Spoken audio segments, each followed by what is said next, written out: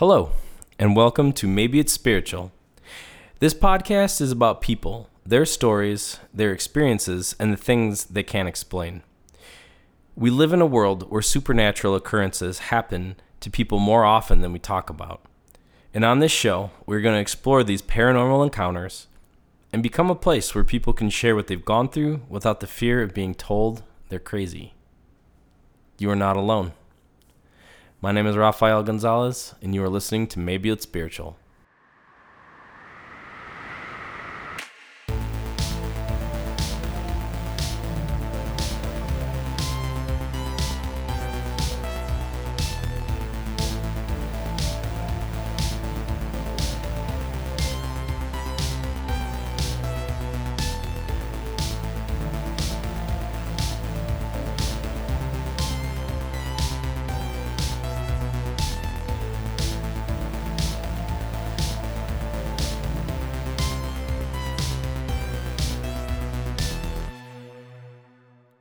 Hello, everybody, and welcome back to Maybe It's Spiritual. Hello, guys. Hello there. There we go. It's nice to be together again. Yeah, we're back in 2022 after a very long hiatus of sickness and holidays, but we're all back. We have our special guest. You're not even a special guest anymore. I'm pretty special. Okay. Yeah. Marg, the artist.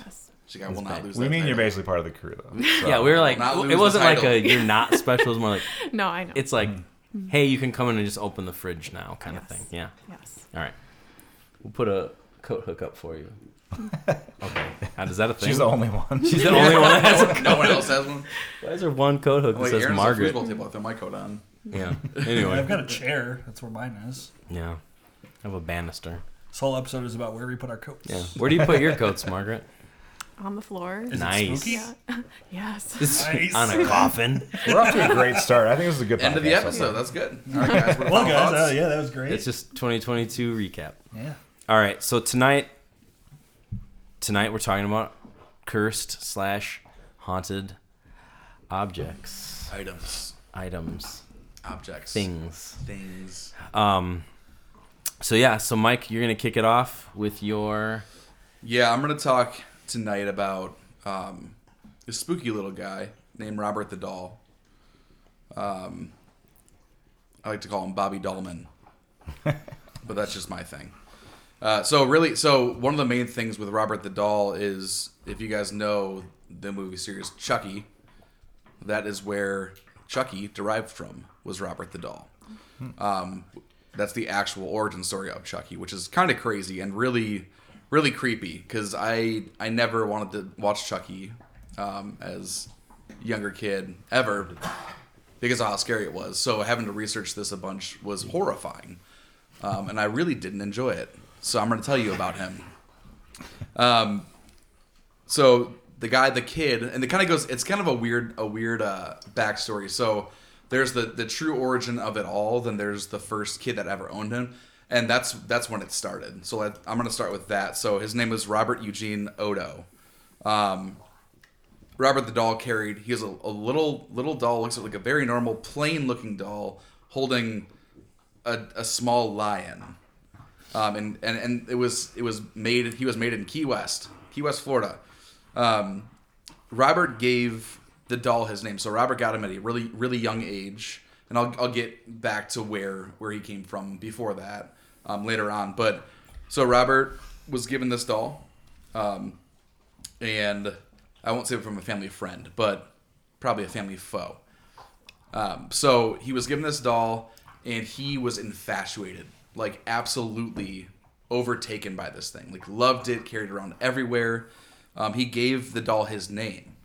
So the kid's name was Robert. But he gave the doll his name. So the doll's name was now Robert, and his middle name was Eugene, and he took Eugene as his first name for the rest of his life. Which is already weird. So his name is Robert Eugene Odo. And what he would carry around the doll around, he would have the doll at the dinner table. His family thought it was really weird. He was an only child. His parents thought it was really weird and creepy, but it was like his favorite thing in the world. Not going to take it away from him. So he would keep the doll in his room at night, obviously, and it would sit in his bedroom while he was sleeping. But then his parents would find, like, they would hear noises from Eugene's bedroom at night, and Kind of like the noises we're hearing right now. yeah. But they would hear these not like that, but they were like, "Oh, our son's up. He's like 5 or 6 years old at this point," and they would go in his room. They're like, "Well, what was that noise?" And he's like, "Oh, I was talking to Robert." And they were like, "Okay, that's not that weird. That's not that weird for if you have like a daughter from the 90s that loved her Barbies or American Doll or something like that. Like, that's not weird. Like, that's their best friend, and that's okay, But then they would start hearing, they would notice that all that Eugene would do was hang out with Robert and talk to him all day, every day, like he was an actual person. And it got like a little bit weird at that point. Then Eugene started having terrible nightmares every night, like screaming. He'd be screaming every night, all these nightmares. And they would hear deep voices coming from Eugene's room, knowing that obviously that was not their son, Eugene.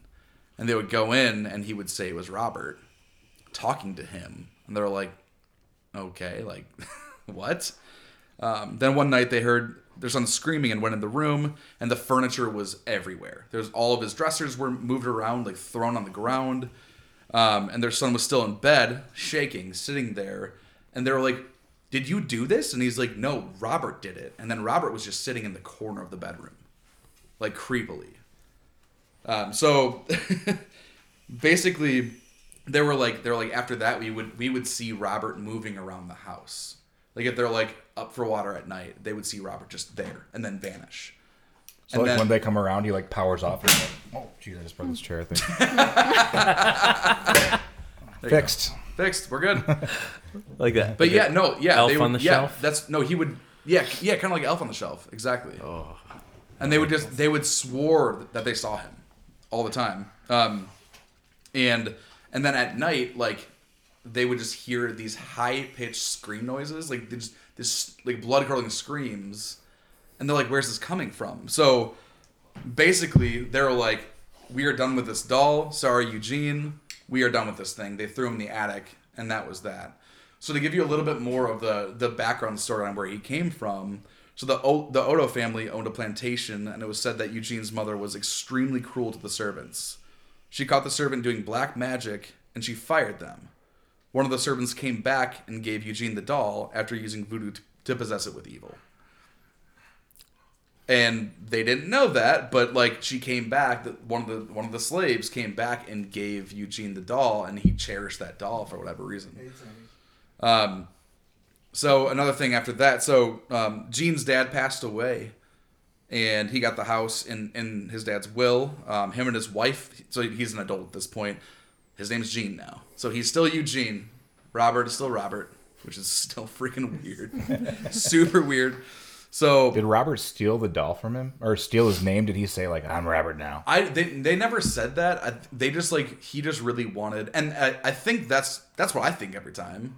I'm like, he definitely like made him give him his name or something, right? And then the parents were like, "Yeah, you're Gene now."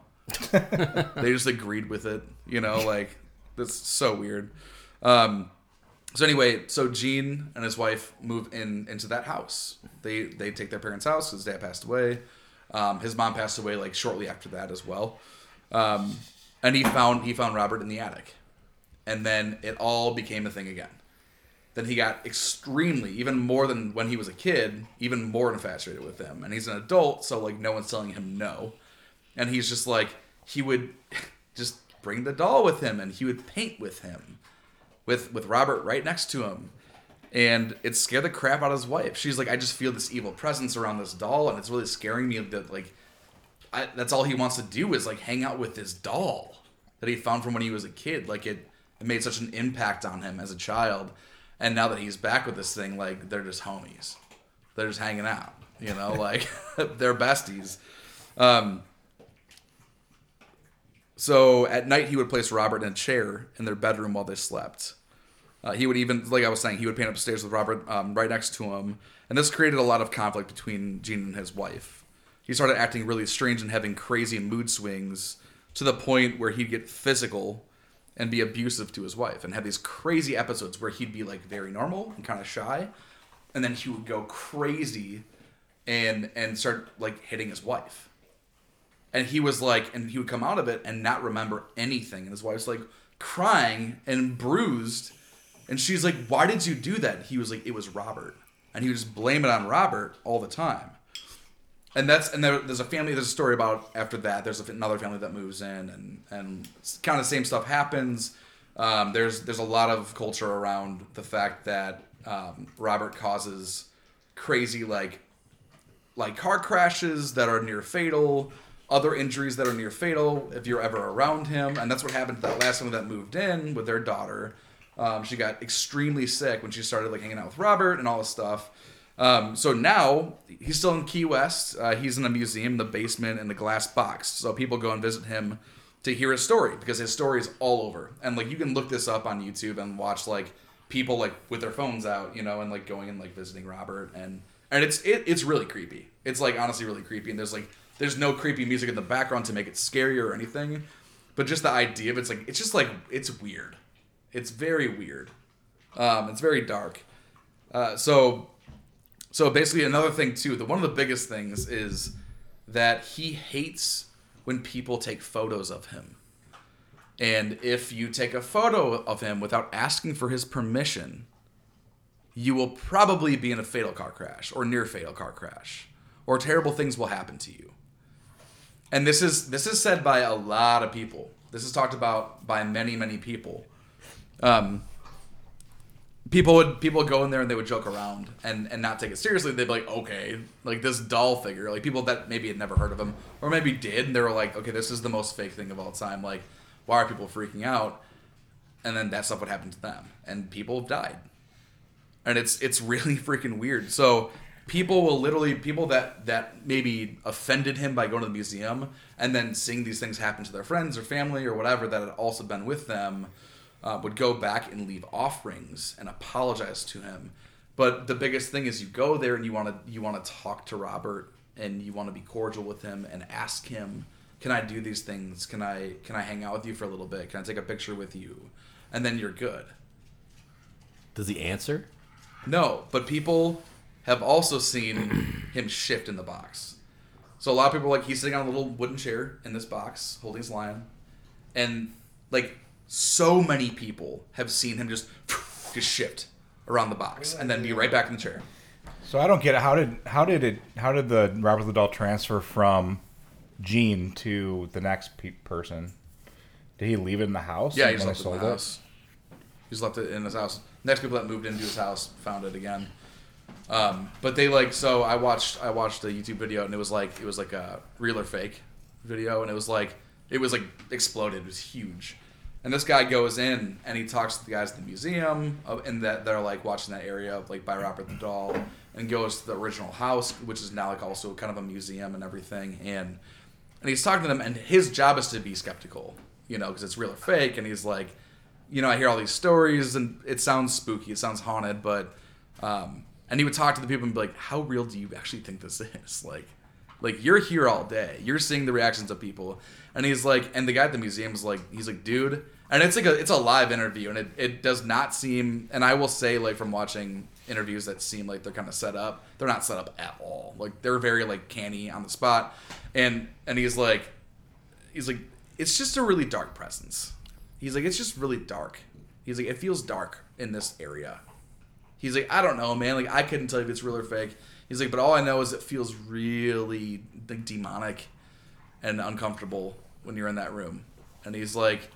And a lot of people have freaked out, and a lot of bad things have happened.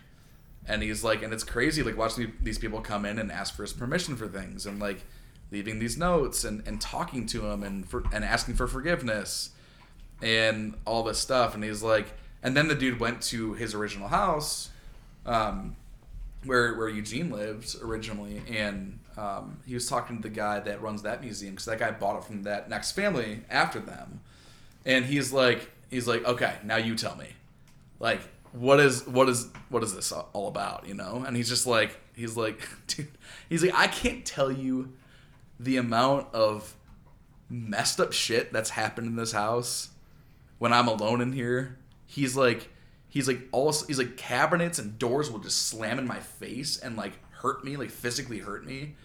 And he's like, these things have happened multiple times. He's like, and you'll feel the house like shift. And he's like, it's horrifying. Then they walked up into like the attic where they kept Robert, and there's like this tiny bed and this tiny couch and tiny like TV stand and all these weird things that people had built with Robert. And he's like, did you make this stuff or like have someone build this for you? He's like, no. He's like, this was here when I moved in. He's like, no joke. He's like, and the guy like that was filming and asking the questions. He's like, I'm gonna throw up, and he threw up. Like when he got in the attic, like he started throwing up. And he's like, I need to go back downstairs. I'm gonna throw up, and he kept throwing up. Like it was nuts. Jeez. Goodness. It was just that kind of presence. But yeah, that's the story of Robert the Doll.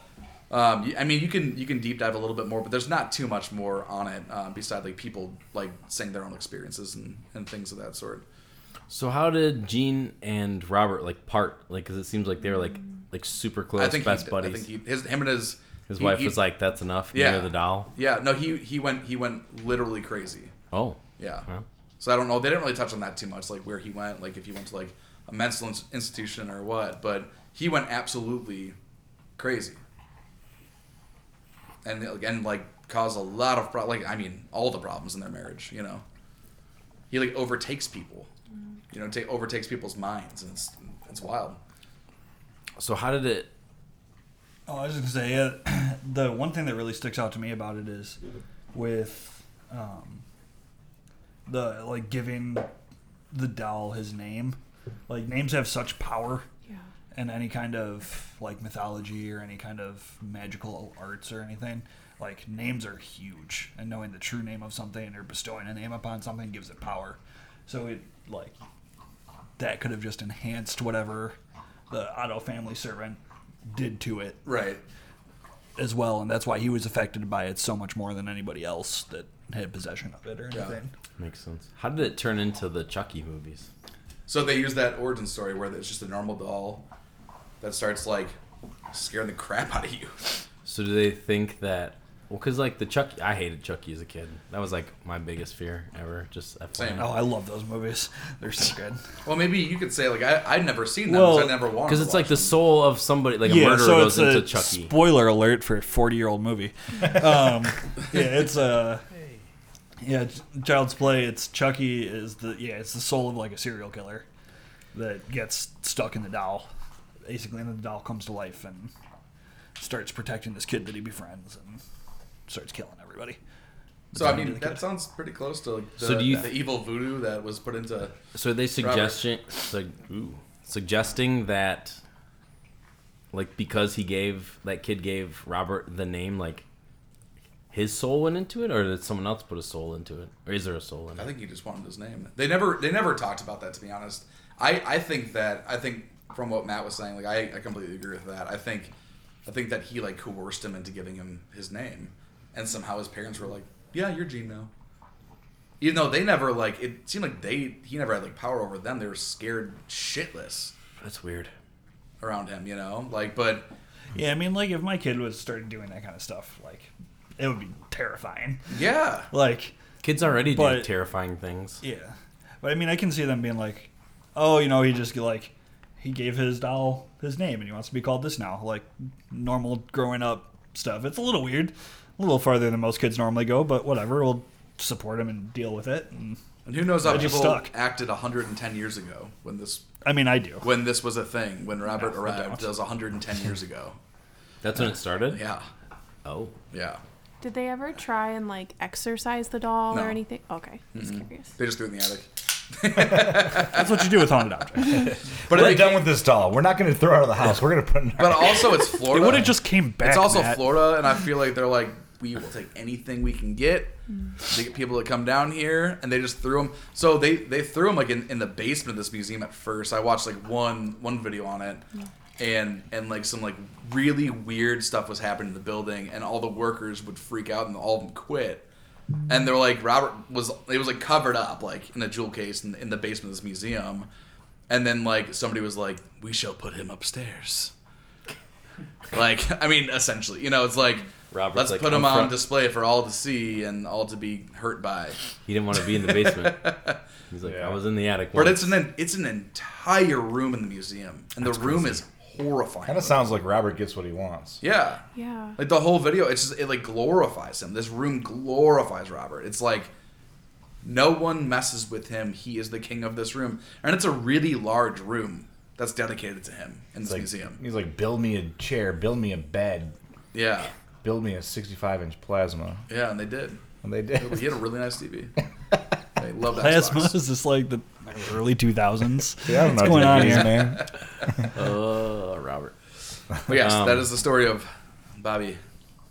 Bobby the doll. Bobby I feel Doll. like I need to apologize for saying that now, but I won't. Well, he's not. He's never going to He's listen in to Key this. West, whatever. He's Yeah, never Robert's never going to listen Just to this. for the record, Florida Maybe is an don't extremely show Robert this. creepy state. Yes, it is, and that's why. Like, I've I'm bringing listened, that up. there's a podcast I listen to, and they have a segment literally called Creepy Florida. There's so much creepy Yeah. stuff in Florida. Everybody's like, oh, it's all beaches and nice, but like, no one talks about that middle part. That's where all the weird crap and happens. the Peninsula. North Pole, yeah, The middle it's part. weird. It's weird. Anyway. All right. Anyone else?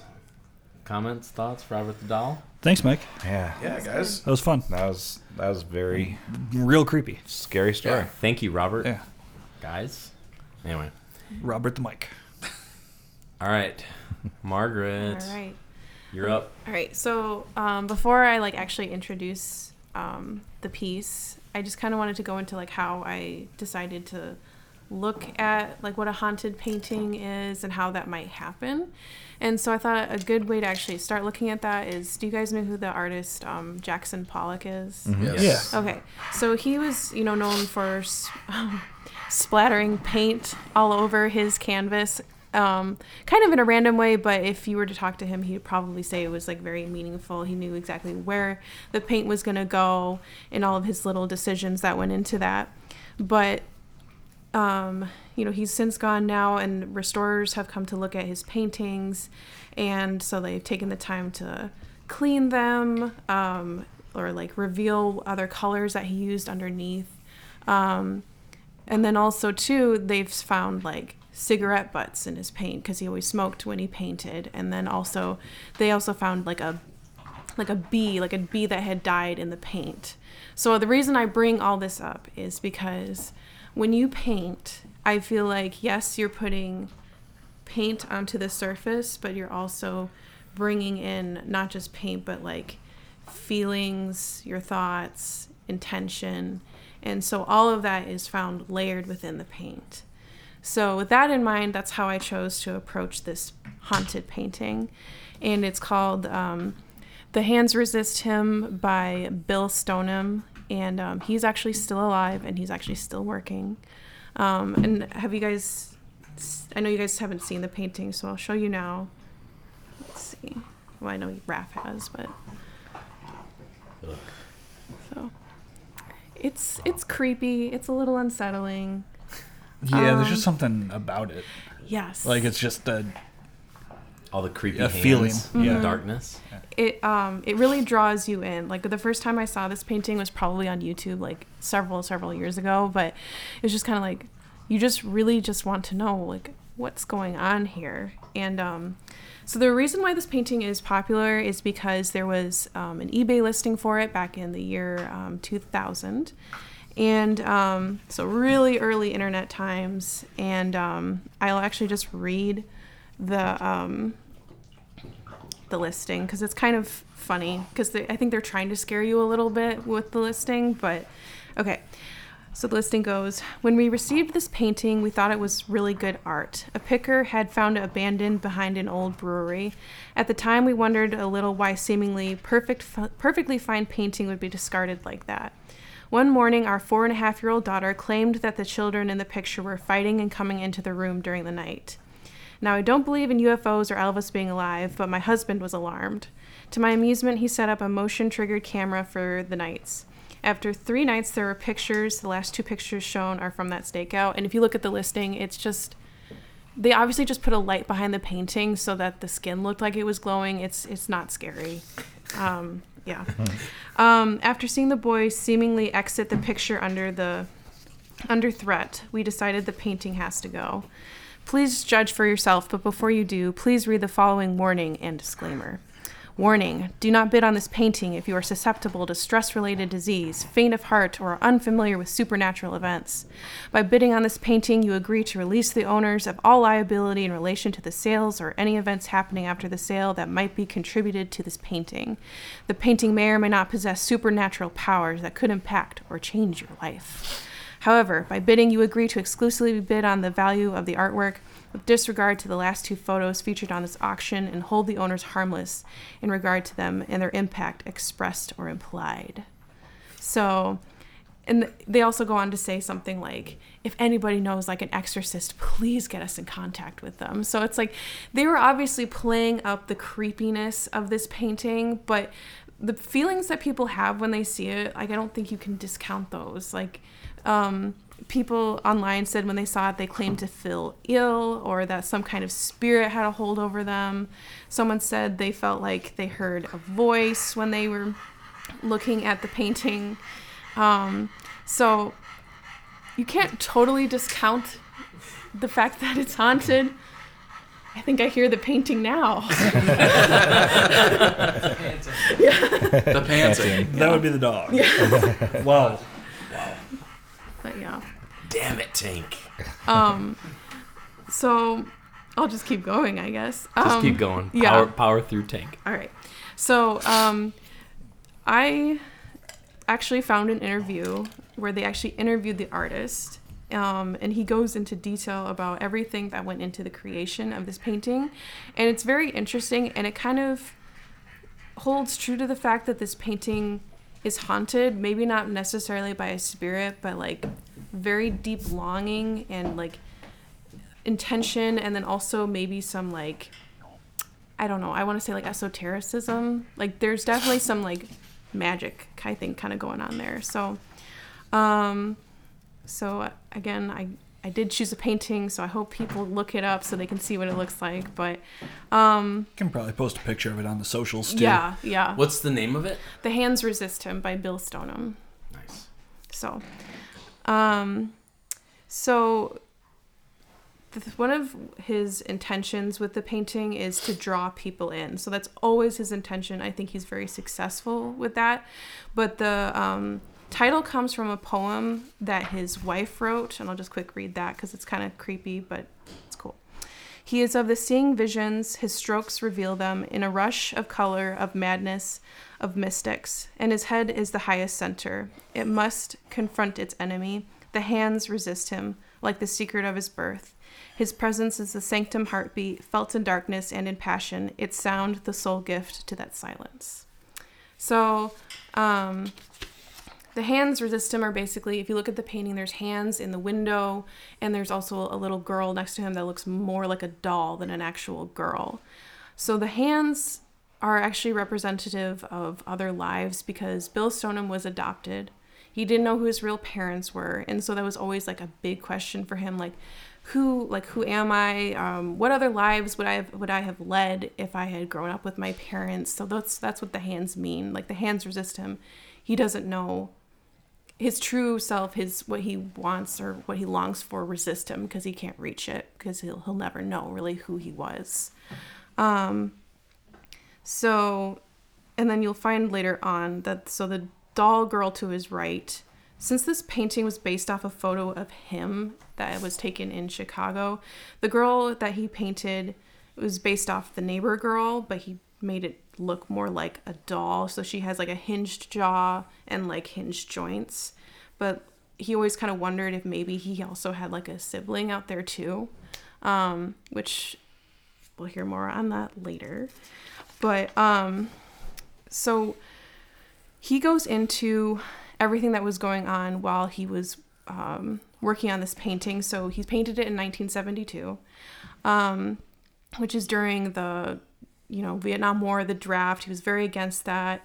And then he was also living in Ojai, California at the time, which he describes as having being like physically dark and spiritually dark, and having like a lot of ghosts and spirits or like spiritual energy. So he kind of describes when he painted that painting, he's drawing in like this cultural disturbance, you know, like the draft, Vietnam War. He's drawing in the spiritual disturbance when he's painting this painting. And then also too, this is where like the esotericism kind of comes in. He was reading 2 books at the time called Manly Paul's The Secret Teachings of All Ages, and then Serlot's Dictionary of Symbols. So I feel like artists, you know, they try and put symbols in their art. So if he's like using symbols that have meaning, that have power, then he's definitely bringing like this already existing power into his painting. So he's like channeling, I guess. He kind of calls painting like conjuring, like he's bringing all of this together. So when you think about that, it's like this painting is like a mixture of his own longing and desire, the culture at the time, the kind of mysticism that he was into. So all of these little things kind of give this painting, I feel like, this extra, like, I don't know, like flavor or like power. So anyway, he's an artist in California. He has a gallery show.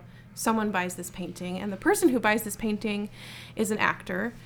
His name is John Marley, and it's funny because he's actually, I'm assuming you guys have seen The Godfather?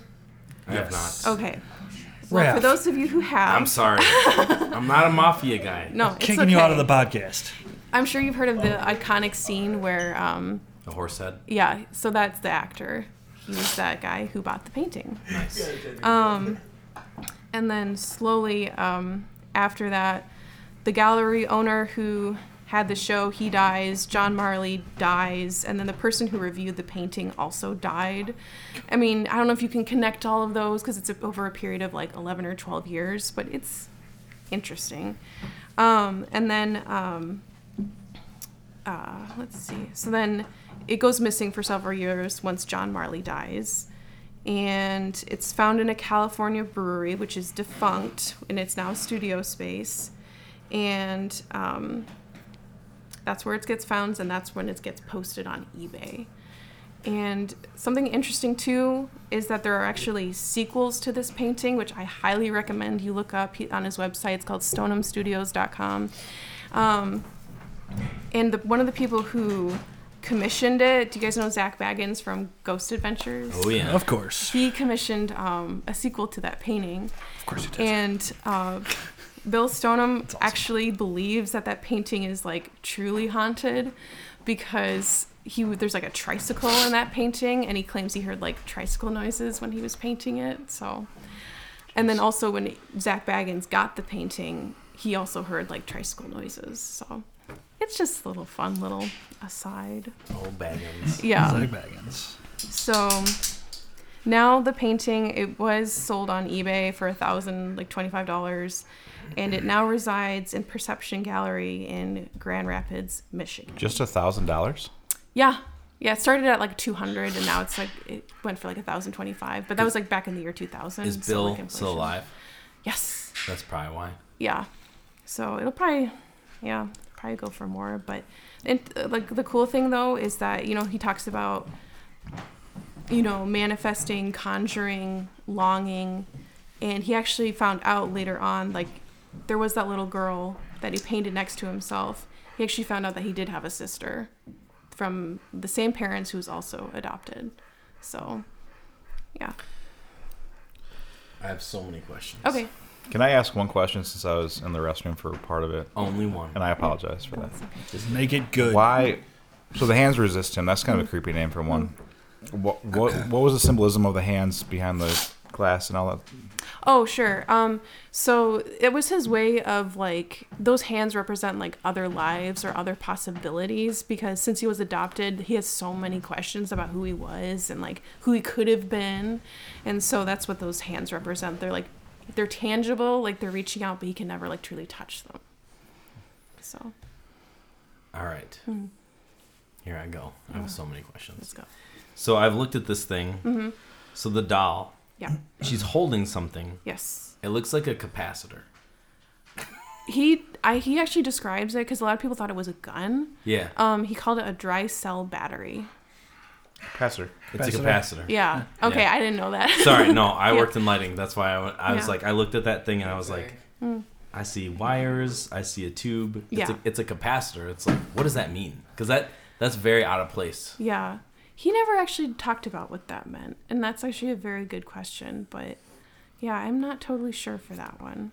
Because I look at this painting and I see so much. Yeah. Like, I'm first drawn to the blue in the kid's shirt, and then I directly go up to that thing that looks like a moon.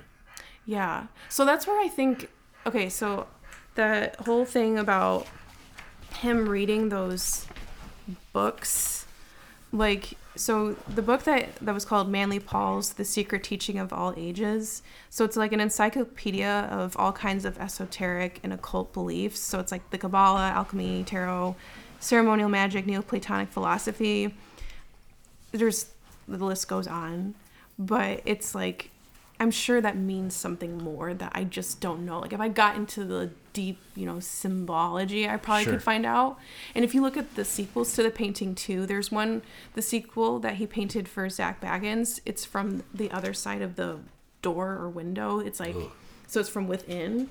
And there's even more stuff that's like, I don't know what that means. Like, I could probably come up with something, but I have a feeling this is a reference to something that I'm not familiar with. Sure. And the trike is in the sequels? Yes. And there's 2? There's actually, I wrote down, I think there's 4. 4? Yeah. Yeah. I've seen this painting before. Yeah. And I've definitely, I was an art major. Mm-hmm. So I look at this and I just see all these, like, things. Like, obviously that girl definitely looks like a doll. She's got all the hinge. She's just got, like, this, like, lifeless, hollow, sad eyes. Those hands. Yeah. Those hands, I think, the whole thing's creepy. Yeah. But the hands, to me, that's like something reaching from the other side. Yeah. Yeah. Definitely something reaching from the other side. Yeah. All right. As an artist, you are an artist. Yes. What does this mean to you? Like, what do you get from this when you just look at this thing? Because there's like, you could do a whole episode on just this painting. Right. I just feel like, I don't know exactly what I would have said before I started studying this painting, but I just feel like there's just this deep sadness and this deep longing.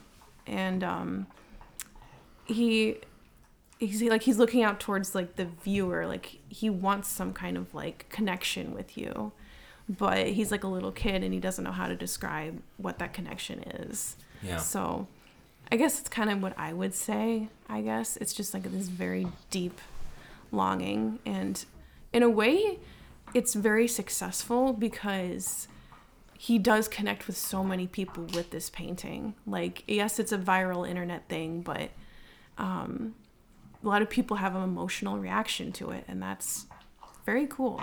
So, well, because it's also got, like, really strange perspective. yeah. Because, like, nothing's centered. It almost looks like you're, like, somebody in a car driving by and that's what you saw. Yeah, that's cool. Sorry, Yeah. that's just what I see when I see this thing. There's another one of You're the forgiven. sequels. Oh, What'd you say? You're forgiven.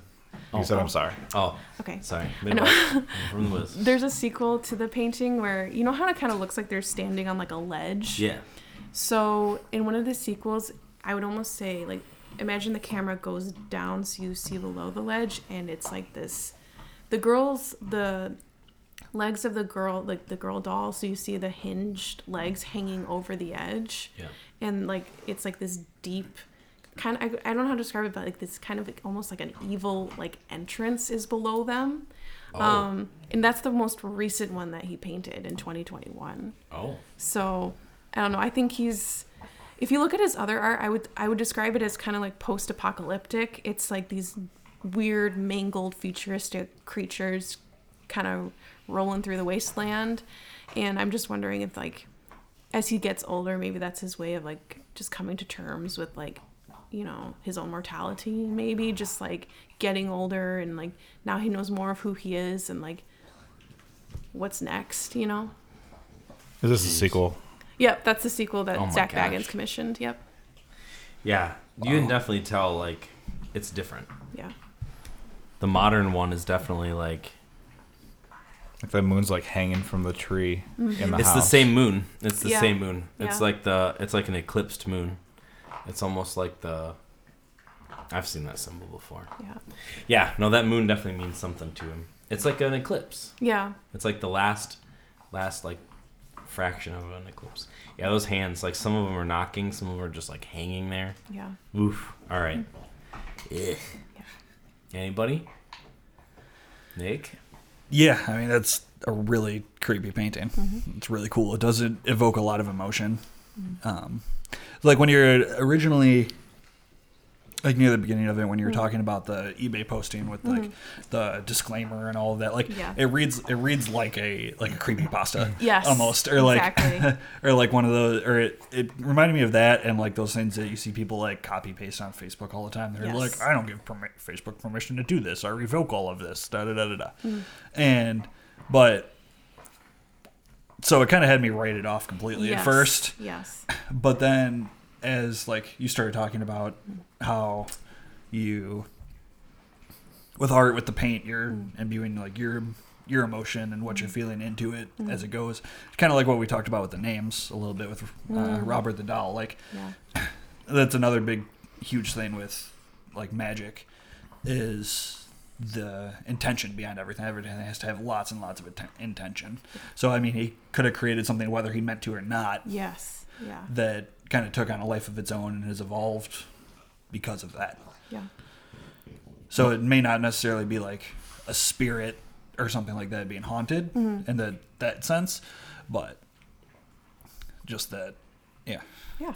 it's really cool. Makes a lot of sense. It's definitely just like from an art perspective, there's so much wrong with it, but there's so much like interesting, like, cause like, But I that's don't what know. makes it so right. That is was so like there was this like I don't remember what time this period is from, but like the horror I think it's like the 70s. horror vacui. Have you ever heard of that? Yes. Where it's like that's what this is.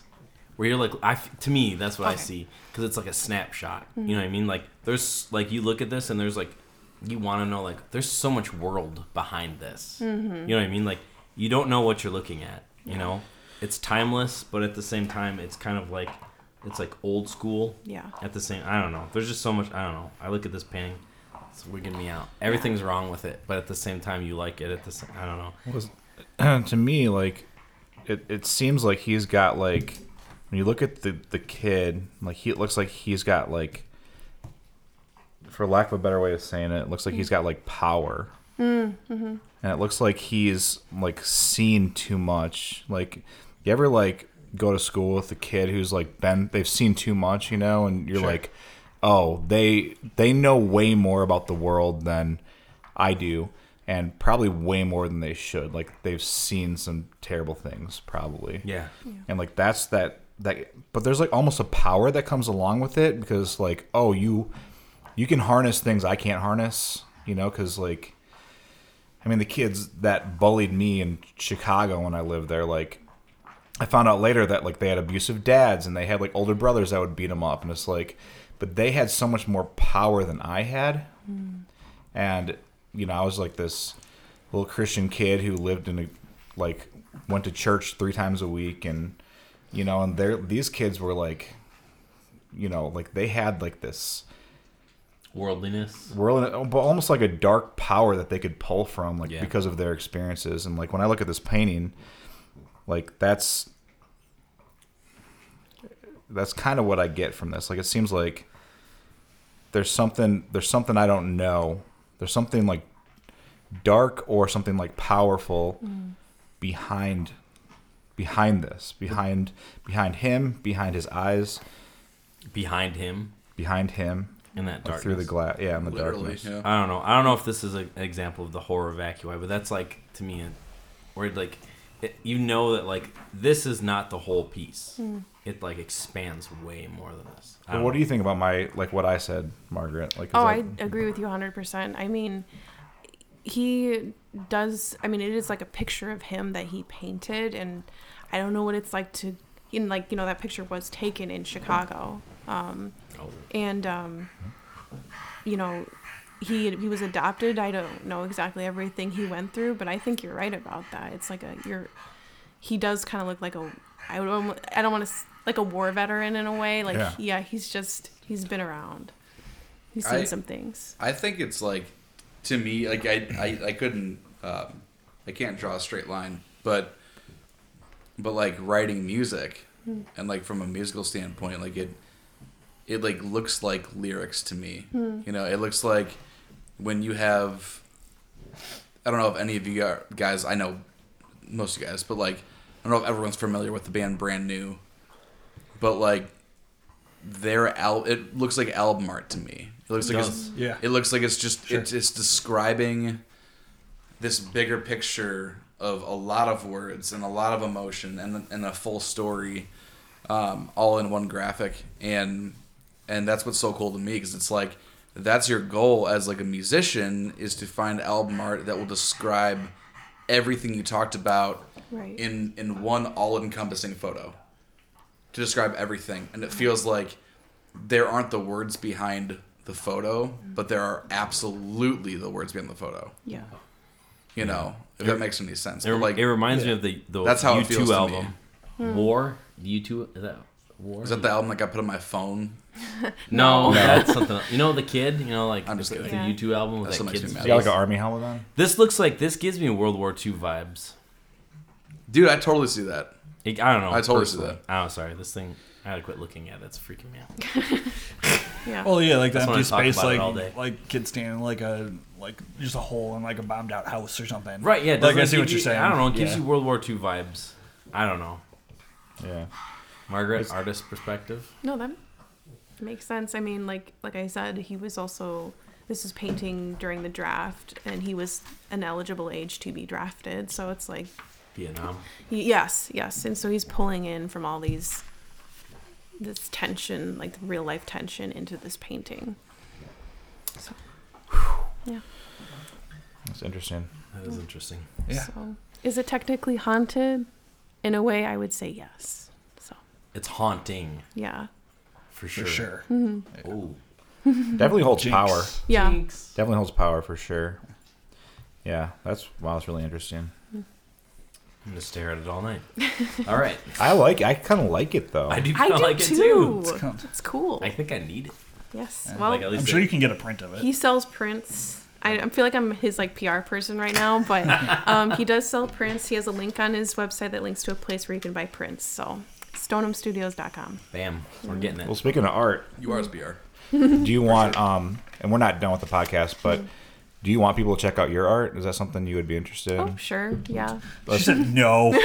I would never want Well, that. I don't want to like put it out there like her Instagram handle or whatever. If she's like, oh, like I don't want that to be associated with this podcast, but She tags us in everything. I do.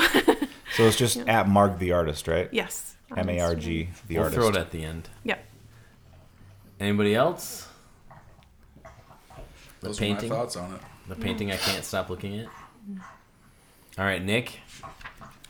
The Devil's Rocking Chair. The Devil's Rocking Chair. All right, so this is more of a traditional haunted object, All right. but Zach Baggins is also involved Oh, at some great. point. Don't you worry. And you may the story may sound familiar because it was the basis for the newest Conjuring movie. So if you have seen that, some details may seem familiar. And there are a couple of really good documentaries out there about it too, like The Devil Made Me Do It. It's a really good one. So it starts out. This is over 4th of July weekend in 1980. It's a nice family. The 11-year-old boy, David Getzel, just normal 11-year-old boy, likes playing with his sister, his sister's fiance. Like, he's always bugging them, hanging out, just doing normal kid stuff all the time. Not by all accounts, not one to make up a bunch of stories or have like this crazy wild imagination, more so than any other kid. But all of a sudden they start moving into this new house, and that kind of changes. So he, by all accounts, is a normal like 11-year-old boy, but they move into this house and he starts kind of seeing things and hearing things, and there's a weird feeling that the family gets, and different people experience it, just like that feeling of something just being off, you know. So one night, David wakes up just screaming, and then talking about how he had been visited by, quote, man with big black eyes, a thin face with animal features, jagged teeth, pointed ears, horns, and hooves. So, I mean, coming from a kid that, by all accounts, doesn't like scary movies, doesn't really make crazy things up all the time, that's odd, like, for sure. And he was really shaken by it and just not really the same. So you could tell it really affected him because he became very withdrawn, very quiet. And so his older sister asked her fiance, like, hey, can you come stay with David for a little bit? Like, just until he's feeling better. Like, he's acting like real depressed and he's clearly scared by whatever he saw. So Arnie agreed to do that. And David kept getting more and more nightmares about this crazy looking man who was starting to promise like he was going to take his soul and saying like he was more powerful than Jesus and like to beware and everything. And started having like scratches and bruises appear all over his body, like a lot of stuff that you hear in lots of different exorcism stories. There were sounds coming from the attic that they couldn't explain. And then David started seeing the beast, is what they called it. Started seeing the beast while he was awake. Oh. So like so it wasn't just at night, like when he in his dreams or anything. Like he would see it at his house, and specifically he would see it in this rocking chair that was in the room. It was just a normal rocking chair until all this started, but you would see it just start rocking by itself, and David would say that the beast was there. And so the family clearly freaking out, like they had there's a doctor brought in. They were all, the doctor was like, yeah, the boy's in perfect health. Like he's not actually like hurt. He doesn't see him off for anything. And so they brought in a priest to bless the house. They were pretty religious. They're like, we might as well give it a try, see what happens. And it just made things worse. Really, like it made it more aggressive. Like the noises that they were hearing around the house got louder. David started seeing him more. He began to speak with multiple voices, quote books that he never probably wouldn't have ever read. Like Paradise Lost was one. That's not good. And so someone had to stay up and watch him because he started having seizures like every half hour. How old was the guy? 11. So he's this 11-year-old boy. And so they obviously get pretty desperate for help at this point, and so they call in the Warrens, like Ed and Lorraine Warren. They're, of course, anybody knows anything about demonology or haunted houses or anything, Ed and Lorraine Warren, the Amityville Horror people, they're huge. And so they started coming to the house regularly and like investigating it. And Lorraine claimed that she saw the same beast that David saw, like in the rocking chair as well. Like she physically saw it herself. And she was a medium who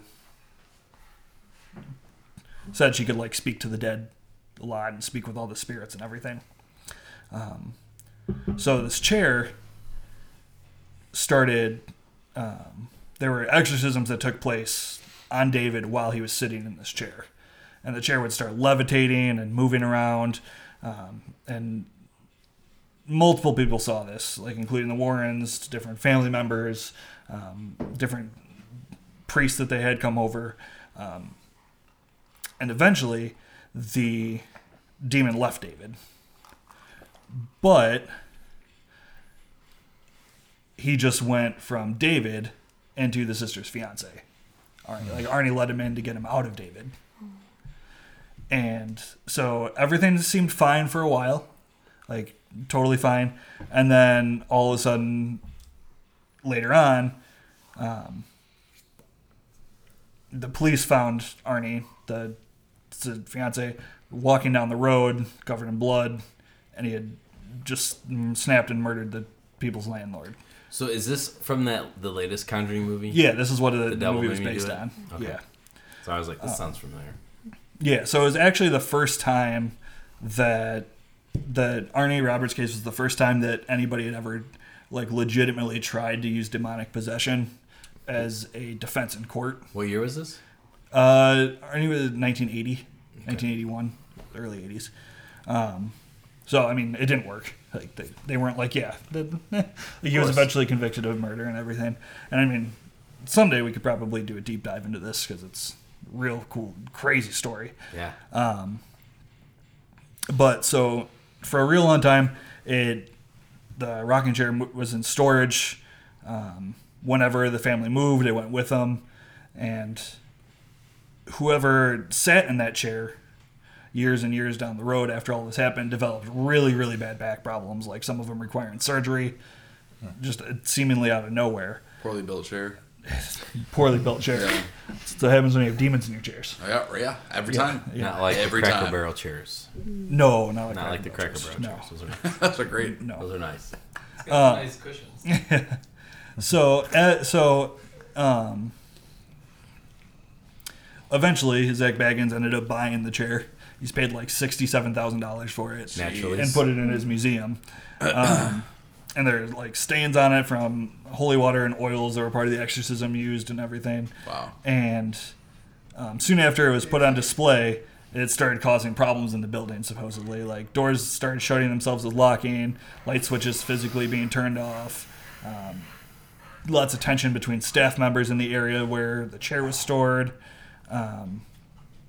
The guy that brought the chair to the museum said he was like plagued by all these nightmares and everything after coming in contact with it. And it eventually, like, he actually ended up closing the exhibit because, like, 6 months after he brought the chair into the museum, because there was, as Baggins said that 6 people all shared the same disturbing, uncontrollable crying during the short time I opened the exhibit. One of them being a guest who was also collapsed directly above the Devil's Rocking Chair on the stairs. So that like the chair sat like under these stairs in this like open like display area, and somebody was walking up the stairs above it, and then it like collapsed. So he ended up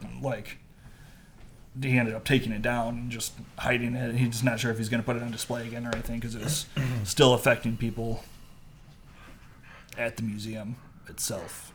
When was this? The The whole museum thing?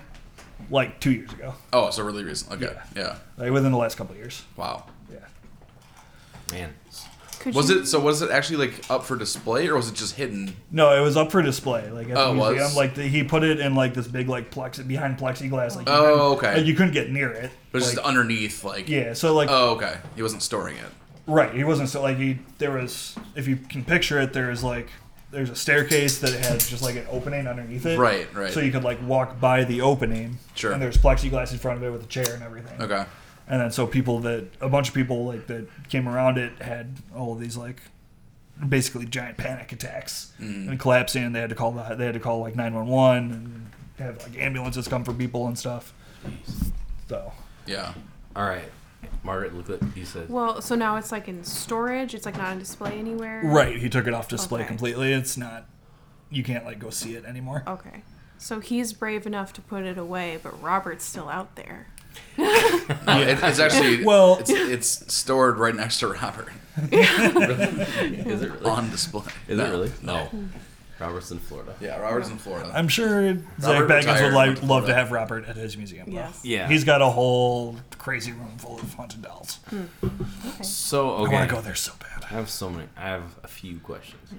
Who built this rocking chair? Do we know? Did you say that? No, it was just a normal old rocking chair It's just a until it normal all rocking started. chair. Yeah, there was nothing, like it was just a piece of furniture at the house. And the devil took a liking to it. Interesting. That's a really interesting choice of words you just said. I I like it. Seems to be what Took a happens. liking to it. Took a liking to it.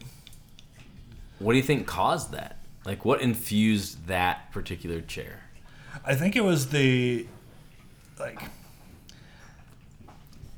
just happened to be there, and the demon or whatever is using it to like scare the family and scare the kid Because you can move it. because you can move it easily. And then when David became drawn to the chair and he started sitting it, like not leaving it, and they did exorcisms in it and everything, that just gave it even more power. than it. But maybe before that, he previously was had. seeing the images. Like he was seeing the vision of this beast sitting in the chair, like rocking. Prior to him taking a liking to it. Like prior to all the exorcisms and everything. Yeah, That was one yeah. of the first. So places he appeared. would see it. He would see the beast, and then like later on ended up like that's what he wanted to sit in.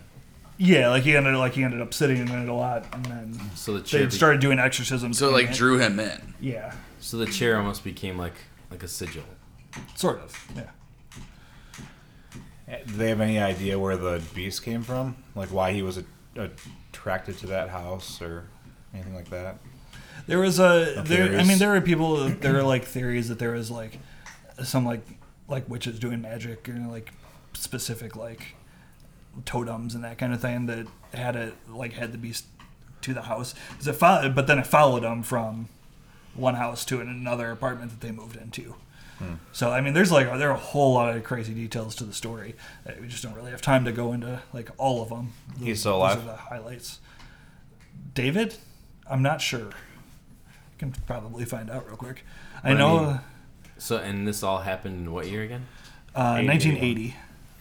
So, I mean, if the Warrens get called in, it's never like a normal thing. It's like usually No, pretty it's something serious. super intense. Yeah. Man. Did they ever get any answers?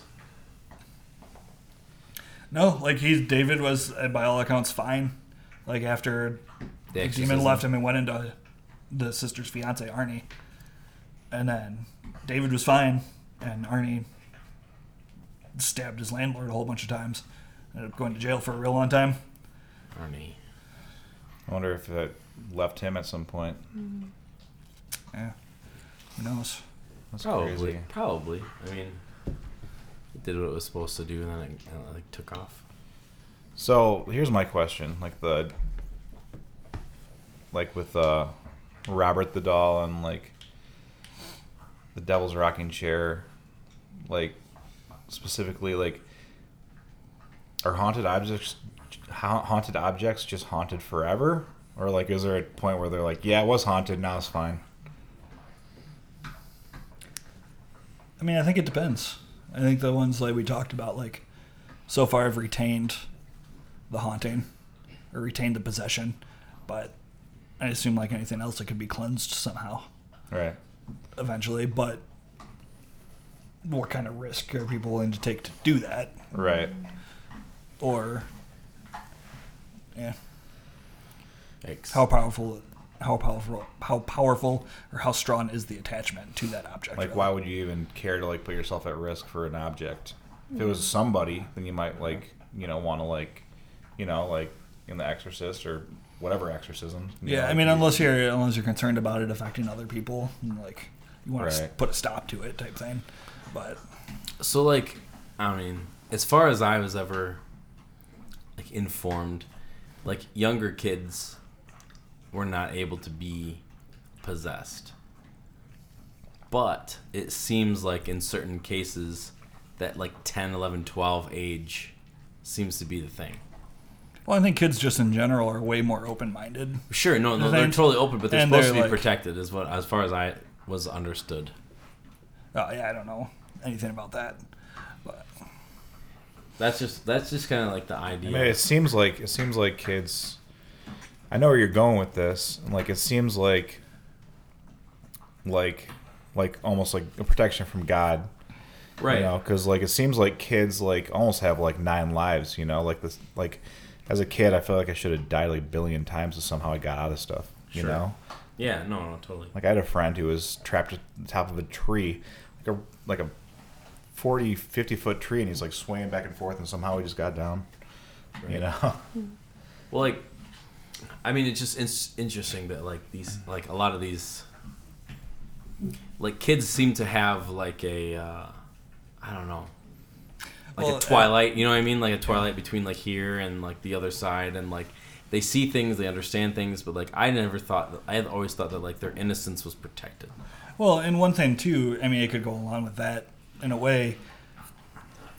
I mean, to look at from more of a skeptical viewpoint on the Sure. haunted objects, Bring the skepticism. Yeah, Nick. but this relates to what you're saying Yeah. too. Like how much of these haunted objects is really like it being haunted, or is it a kid with not necessarily just like a super wild imagination, but like trying to cope with something or projecting something onto this object, and then whether it be through like extreme religious beliefs of the people involved, like the family or anything, like it gets just amped up more and more and more and more and more, and then it just kind of takes on a life of its own, and people start thinking that they're experiencing these things around these objects because of how much belief there is into it. It kind of goes into the intention and everything. No, but you're right with the intention. Yeah, and 100%. And kids, I mean, a lot of like mental illness that goes along with a lot of the possession claims and stuff later on. That all happens with adults. Right. I mean, that kind of stuff from my understanding, it tends to pop up later in life. Like you're not having 10, 11-year-old kids with schizophrenia or that kind of Bipolar and stuff like yeah, that. so you don't necessarily see the possession cases in younger children a lot, because a lot of the possession cases that do get attributed to different types of mental illness, right Yeah. or wrong. That's what happens. Yeah, because almost like mental development. Yeah. You know, like you go through different stages of brain development, and you know, it seems like a lot of mental illness, at least in guys, starts around like that final brain development phase, like 18, 19, Yeah. 20, 21. Like that seems where a lot of guys develop mental illnesses. And it could be spiritual. There could be some spiritual aspect to that. But I think it's a vulnerable time. You know, it seems like it, because I remember being that age and just being really. That's about the age you think you're on top of the world and you think you're invincible, and then life slaps you in the face and you realize you're not. right. Like I'm pretty familiar with like bipolar and stuff like that, Yeah. and it hits between the ages of 15 and 30. Yeah. So it's like a pretty wide range. Yes. But there seems to be like a cutoff. You know what I mean? Like early Yeah. on, like kids have experiences, but like it's interesting that like especially with your story with the chair, that like it couldn't quite possess that kid, so it jumped to somebody it could. Yeah. Well, I think my take on it too is like with like kids and children. I think that, like I was talking about with Robert the doll too, like kids find a very intense interest in one thing. You know, they find that toy that they love and they latch to it and they talk about it all the time. That it's always with them. They always want to play with it wherever you go. It's going with them. And I feel like a childlike faith can also bring on a childlike fear. Yeah. And I feel like it's able to really develop in their minds a lot easier. Like they're able to make it up a lot easier to where it's something really big. Like, I mean, talk about like the Hat Man. And like people the Hat Man. adults talk about the Hat Man too, but like mostly it's kids. Like they saw the Hat Man when they were a child, like mostly. And it's like you're able to like really let that loose. You're able to really, you don't have a lot of knowledge at that point. You know, you're really able to let your mind go. We don't have a category for it. Yeah, exactly. And you're able to really pull that in and be like, and make it a big thing. And it probably was what they saw. Or maybe it was a bit of imagination as well. But like, Sure. but they're able, like as an adult, you're able to like really categorize and put things in its place because you have marks on what you talk about and what you think about and where you go emotionally and mentally. And, you know, it's like, there's so many things. The things that we do as adults are so more planned out. And how we like instantly like categorize something and push it this way or that way or whatever. You can push it to the shelf. You're able to negate it. Yeah, you can push it away. Like, whereas kids, that's gonna sit there and it's gonna simmer, it's gonna stir in their We minds. also learn a lot more as a kid. Right. I mean, right. depending on like your So situation. it's a lot easier to get a lot more scared Yeah. and let it kind of stew. And People aren't going to listen to you. right. And a lot of these like dark and evil. Then you think about, because what you just said, you're able to think about that a lot more, and like because you're more alone and people don't really listen to you. Yeah. Yeah, they're vulnerable. You're not valid. Vulnerable. And like it seems like, I don't know, man, we've gone over so many different like evil topics and dark topics and blah blah, and one common thread or theme is that they feast on fear, and kids are so easy to scare. I have 2 kids. Well, and they have so much less experience with the world and so much less understanding that they don't necessarily they won't know they won't be able to explain something away. So they can twist it into something it's not, or they can just explode, it can blow up into something way bigger than it was or is too. Yeah. Because they don't know how to be like, oh, well, it was probably just this. It could have been It this. was the wind. It was the house creaking. Yeah, I was half asleep, and I didn't really see that. It was weird, just a weird shadow. But if you're that doesn't happen. If you're strategic as like the Hat Man is like he's almost like a genius in how strategic he is. He's like, if I want to have a lasting mark on this kid, or this person, I'm gonna show up when they're a kid, create this deep fear. And they'll show up later on too to let them know I'm still around. It's really messed up. We haven't had a full Hat Man episode yet. We had Mike's episode with his experience about the Hat Man, but I would love to do a full Hat Man. Full on Hat Man. Fat Man. Fat Man. that's a different episode. That's a whole thing. Margaret? PH. Oh, Sorry, I didn't call you. No. You just looked like you had a thought. No, I think it was really good that we had this conversation about it's maybe not necessarily spiritual. There's all this childhood stuff enveloped into it. I think that's really cool. But I was also just thinking why an object? I just imagine it takes so much energy for these beings to be here. So it must just be easier, I guess, to take on an object, because an object can't really resist. But at the same time, I kind of feel it can't just possess a chair. It can't just possess a doll. You have to, there's other things that have to take place. I don't know if it's ceremonies or again, some kind of intent to bring it there. So I don't know if anyone has any thoughts on that, but I'm just thinking about just how much energy it must take to be here. Yeah, no, yeah. I agree with that. I think, think back to this with me. Go back to when you were 6 years old, and go back to your grandma's house, or go back to even just your house with your parents or whoever. And where did your mom sit every day on the couch? Where did your grandma sit when you were over there when she was babysitting you? And then what did you do when your cousins came over and you sat in that chair and you and I pretended I was grandpa because grandpa sits in this chair. So I'm associating so hard that this is grandpa's chair, and I get this feeling when I sit in that chair that I'm him. I want to be him sitting in this chair.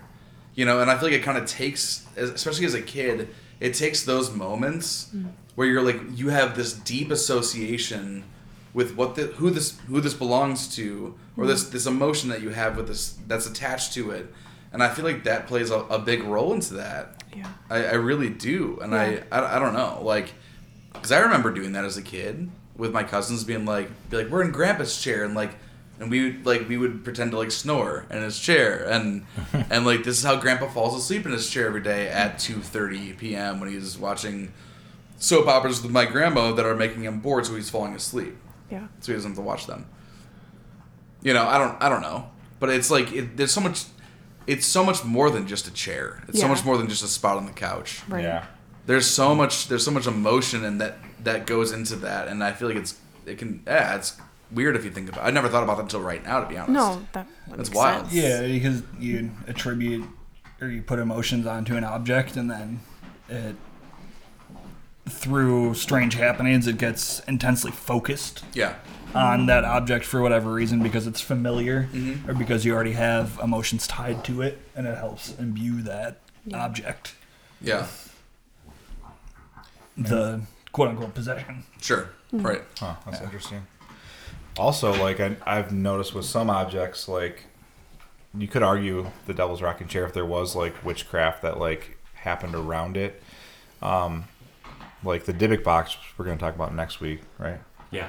The Dybbuk box is another haunted object, and it was created because these 2 women were having a seance, and the spirit, they had a makeshift Ouija board. This is in Spain, I think, in the World War II. World War II. Yeah, they this one woman had escaped from a concentration camp, and they moved to Spain, and then apparently like seances were all the rage, and so like they made this like makeshift Ouija board on like a like a blanket, and like it was just like on a blanket, and they had like this like dangling thing that would, and they said it never really worked, but like one time, like it was like very prominently going to different letters, and it would spell out "release me," "release me," and they told it like, "We'll release you, but we'll release you only into this box." So they were afraid like if they didn't release it, then it would like somehow attach to them. So like, we'll release you, but into this box. That's way more foresight than I feel like most summoning accidents. Yeah. Well, Happen like, oh, okay, we're gonna do this, but something that's been rolling around in my mind. I'm excited to hear more about that. Yes. The Divik box. Yes. Oh my gosh, that's a whole thing. It's a whole. I'm glad you guys are saving for next week because it Yeah. seemed like it was a whole thing. Oh, it's a whole thing that's still going on to this day. Yeah. But anyway, to me, all of these objects that we talked about, they're all organic objects, and I feel like you don't hear about like some like stupid plastic thing or like something like something that's like not natural, holding these kind of like these PlayStation powers. controller. Like a PlayStation controller. Yeah, exactly. Like my PS5 is possessed. But like there's like an element, like there's like wood, you know, like fabric. There's like cloth. There's like things that are like Of the earth. and I feel like those things can have more attachments. I mean, like you don't hear about like Yeah. that That makes sense. Hard drive. like a possessed hard We drive. did. What? On this show. Yeah, we have a possessed dongle. On this show. We have a possessed dongle. A story. Yeah. We had that on your show. What? I'm so confused right now. On one of your episodes, there was a possessed hard drive. Well, there was creepy stuff on a hard drive. I don't know if the hard drive was possessed. Anyway, I'm like, you're ruining my point. My point is that these things have... Don't show me that right now. No, the point is that I feel like only certain things can hold power. You know, houses are made out of wood. You know, chairs, dolls are made out of fabric, cloth. Things like you said from the earth that have to. They have like they had a life at one point. You know what I mean? There's an essence to it at one point. Sorry, I'm sounding really woo-woo here, but like, you know what I mean? Like I feel like that. You know, like you hear, you know, like a lock of hair in like a wooden cabinet, or like something weird that's like. These things are, there's a life to them at one point. You know, they were a tree at one point. They were a plant at one point. They had a life at one point. So there must be like some sort of like spiritual loophole to Well, it. with the Dybbuk box to tease it a little bit more for next week. Tease it. The like the things that were the objects that were put in it. I'm guessing. I don't know how they. It was a seance. It was a seance, so they knew what elements they had to put in it. But there was 2 locks of hair, a lock of blonde hair bound, a lock of dark hair bound, 2 pennies, copper pennies, from 1920. A candlestick with octopus tentacles coming out of it.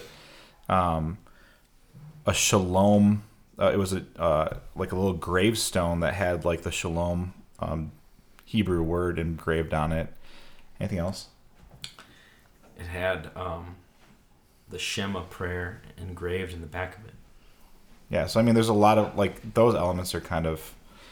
It seems significant. They're all It like doesn't seem things like- from the earth. You know, like I said, you don't hear about like a possessed, you know, bouncy ball that's made out of like, you know what I mean? Like, there's just, I don't know. There seems to be some sort of like anything that had a life at one point seems to be like a loophole to me. They're like living things. Yeah, living things that were living at one point. So, I don't know. Stay tuned for the Dybbuk box coming next week. Yeah, that'll Any be fun. Any final thoughts? Margaret, I know you have a final thought. Well, I can see it. I well- can see your final thoughts. Still cooking a little bit, but it just, I don't know. It seems a lot of this stuff just comes from people not being careful or doing things that they don't fully understand. I mean, I guess I can't speak to, the people performing their witchcraft or anything like that, but you truly don't really know exactly who you're talking to, at least in my opinion. You don't know what their intentions are. You don't know what they truly want from you, because nothing's free. So they may be giving you something, but you don't know what you're giving up in return. I guess, I don't know. I would just say be careful with what you're manifesting. Be careful with who you're talking to. Like, not like the person in front of you, but like spiritually, I guess, like who you're communicating with. Like, even with this Bill Stoneham guy, he was getting into all of these this ancient knowledge, this ancient wisdom that to this day, I don't think we're not responsible with it, and we don't fully understand it. And that's just my opinion. Maybe someone would disagree with me. I would just say, I think it's a good point. Discernment, man. Like, be careful. You don't know what you're bringing in, because it seems like it's very difficult to get these things out. Yeah, I think you're dead on. I mean, that's why all that is esoteric. It takes. There's not many people that get to a point where they do truly understand it, if anybody ever actually does. It's so much. It's like a hidden knowledge that it takes many, many, many years and people to and the cost even is so begin to great. understand. Yeah. I think a lot of it's traumatic. I think most murder documentaries, most otherworldly kind of things come from being traumatized at a young age in some fashion. Maybe not anything insane, but maybe your parents were workaholics. Maybe you had a lot of time to think. You had a lot of time to just let things be and do its thing and kind of manifest in your own life, and too much time to think. And then I think other people, like with the painting, I feel like it's a lot of absence at a young age, and a lot of wandering to figure out what life could have been. I feel like a lot of these things have a lot of signs pointing toward a lot of trauma, at a young age. Yeah. And Robert the Doll, his parents were slave owners, and his mother was an extremely abusive slave owner, and he had to watch that. And I don't know. I think there's a lot of loneliness involved in it, and a lot of these things in general.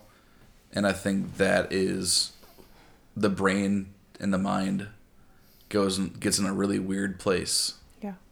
When those things are happening in your life at a young age.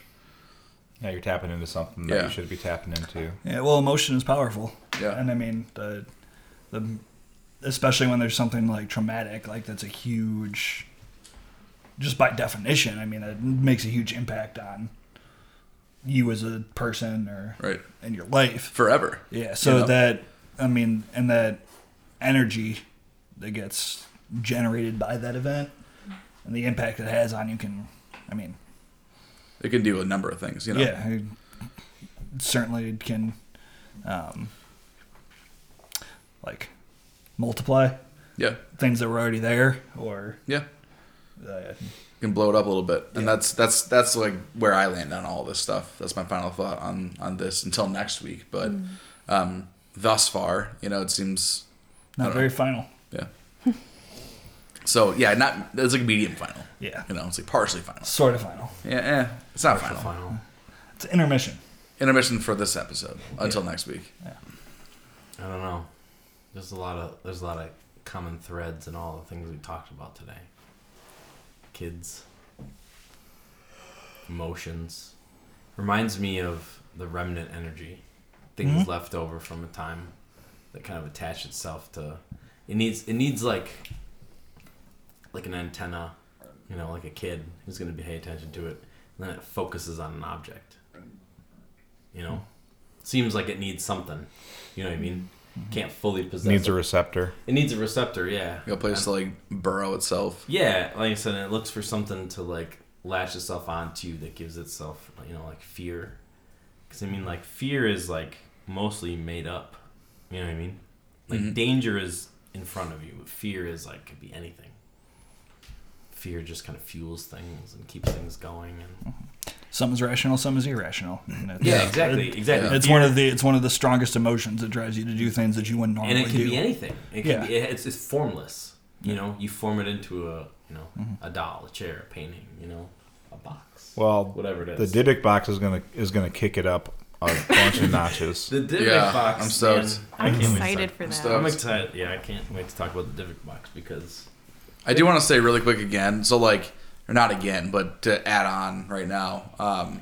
It's funny they're talking about what you're saying, Raph. Everything you're talking about right now, and how like creepy these topics can be, just being candid and talking about them in general. But then like, I remember like when it comes to like what Nick was saying with like, and Matt and Raph were all saying like a lot of fear is just created. Like you create it for yourself, and a lot of it's not even. It shouldn't even be fear if you didn't make it fear. If you weren't fearful, like, you didn't have to be fearful. But man, the dang soundtracks in these films we watch, in these documentaries, these YouTube videos. Like, I remember my mom. they tell you what to feel when to feel it. Exactly, because Yeah, music absolutely. gives you such a feeling. I remember my mom saying when I was younger, we were watching kind of a scary movie, and she's like, watch it without listening to the music in your mind. And I was absolutely not scared of one thing in that movie at that point. And it was the weirdest thing ever. It like changed everything for me. I was like, whoa. But there's just so many emotions that can go into fear and drive fear, you know? Yeah. It's wild. That's just a really random thing, but that was important in my childhood. I enjoyed this one. I did too. It was It was fun. fun. This is really fun. Yeah. Be careful where you put your energy. All right, guys. Thank All you right. so much. This is it. Heck yeah, this is fun. Yeah. It's been a minute. All right. Thank you guys so much for tuning in to Maybe It's Spiritual. And thank you so much to the crew and Margaret. If you guys are interested in some really cool art, Margaret has an Instagram. It's called Marg the Artist. And that's on Instagram. Also, if you guys are looking to do some commission pieces, she's got a link in her bio that will take you to a page that will get you hooked up with that. So any exciting news, any of you guys who are Spotify listeners, there's a rating thing on there now. So go ahead and rate us well. As well as Apple Podcasters, 5-star reviews. Leave us some comments. Let us know how we're doing. We have an Instagram, Maybe It's Spiritual. We have a TikTok, Maybe It's Spiritual. We have a Gmail. If you guys have a story or something you want to share, maybe it's spiritual@gmail.com. Or any of those other social media platforms, you can go ahead and DM us. Thanks again for listening, and we'll catch you next time.